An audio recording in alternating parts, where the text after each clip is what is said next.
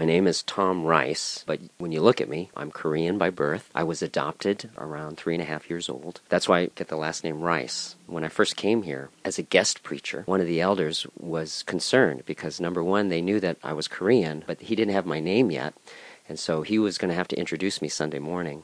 And he thought, oh my goodness, it'll probably be some weird Asian name that I'm not going to be able to pronounce. I remember when I, introduced myself to him, and I said, hi, I'm Tom Rice.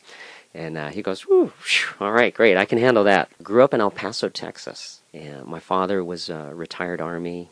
After graduating high school, moved to Massachusetts, and that's where I went to college, UMass Amherst. Got my undergraduate degree in economics, actually. That's where I met my wife, Grace. I was in banking for 15 years. Always involved in church. I got to a point, of course, Grace and I were married now. We kind of fulfilled the American dream.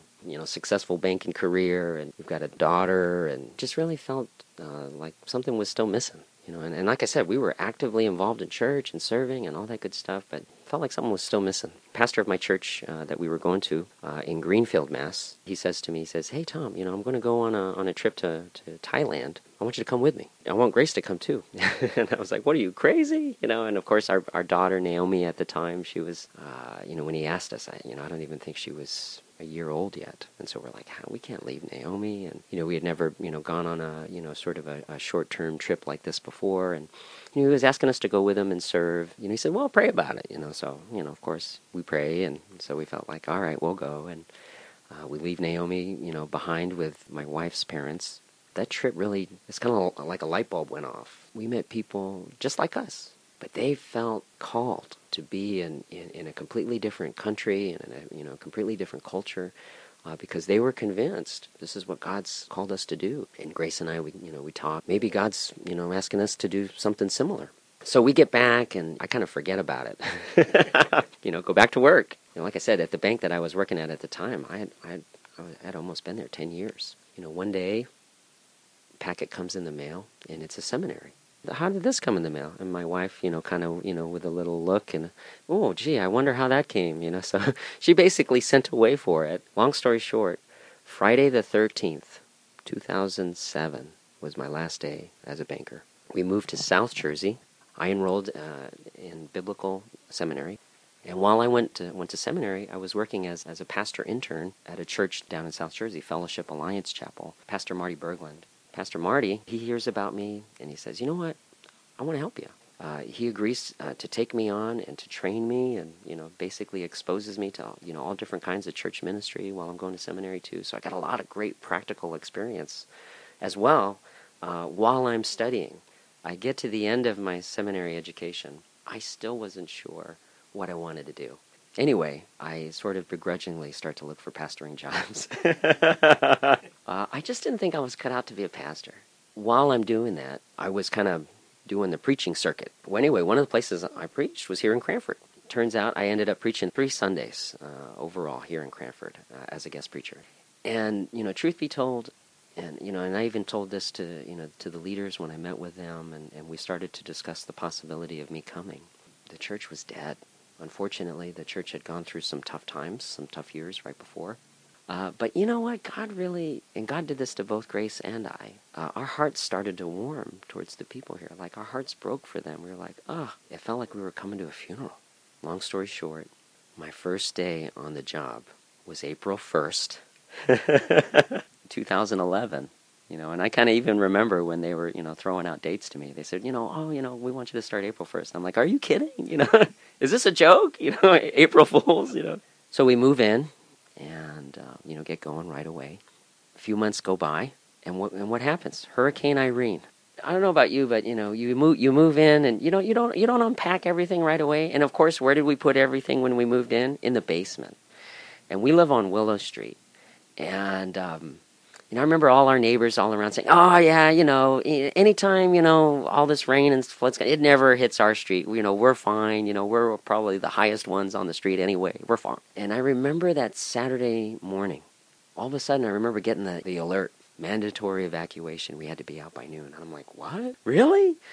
And, we only brought a few things up, because we're like, oh, my goodness, pack up our kids and our dog. And, we go, to Grace's parents' house now instead. And I remember the very next morning, Sunday morning, my next-door neighbor, who stayed, calls us on her cell and says, "I can see water going into your basement window." And I'm like, "Oh no." Later that afternoon, Grace and I, we just had to see. We had to come and see. So we actually borrowed a raft. And so, we paddle over to the backside of our house, and we walk in, and wow, it was unbelievable. Our basement probably had close to 6 feet of water in it, and even in the garage and in one of the rooms too, off to the side, there was probably about 1.5 feet, 2 feet of water. We had all our stuff in the basement and in the garage and all this. We just were not prepared. As a pastor, I have to believe that God is into turning bad things and making them out for good. Redemption. It was a great way we got to know our neighbors through it all, and we got to know our new church family through it all as well. Because, they came in full force and helped us out and loved on us, and it was great. And they were making us meals, and because, they were making food and blessing us, we were able to go around to our neighbors and share that with them too. And, we're sharing coffee and donuts and food all around, so I got to know my neighbors too. Anyway, now I know why they call Cranford the Venice of New Jersey. So, Pastor Tom, tell me a little bit about what's going on here at Cranford Alliance Church for people in the community who probably have passed by the church many times but aren't familiar with what's happening inside the doors. I'd like to consider that we're a church replant. We're kind of a hybrid. There's some great things that are going on here nonetheless. And one of them that I always love to highlight is we have a grief share ministry. If you really think about it, I think that's one of the things that the church should always be concerned about, is reaching out to the hurting, reaching out to those that feel weak, reaching out to those that are lonely, reaching out to those that feel crushed. And in fact, it says in our Bible that God is close to the brokenhearted and the crushed in spirit. If God's close with them, then we need to be close with them too. Our Grief Share ministry, it's a great, great place for people who've lost loved ones to come and process through their grief. And let them know that it's safe to do it. Let them know that it's okay. Let them know that it is a process, that it's a journey. We have your typical church things. We have men's groups, we have women's groups, we have youth groups, we have kids groups. We do vacation Bible school in the summer. Another thing, that we have is what we call house churches. They're groups of folks that are meeting in each other's homes, and they're getting to know each other, and they're getting closer with each other, living life together, doing faith together, basically. But what I always like to point out is the house church, how it's different than your normal small group or home group or Bible study or anything like that. The main push on a house church that I like to say is, what if you believed that you were coming together and you were all missionaries?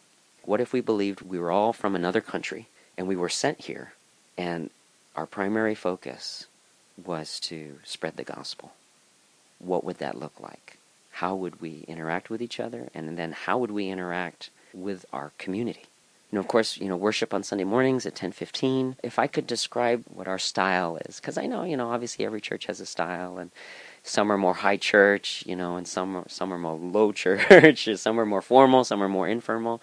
Again, we're like a hybrid. We do have parts of our service that are traditional. We also mix in the contemporary. There are times when our service will be rowdy, but there will be times when our church will be meditative. I like to think we have a little bit of everything. Well, Pastor Tom Rice, thank you so much for taking the time to talk to us today. Bernie, it's my pleasure. Thanks for coming out. God bless you.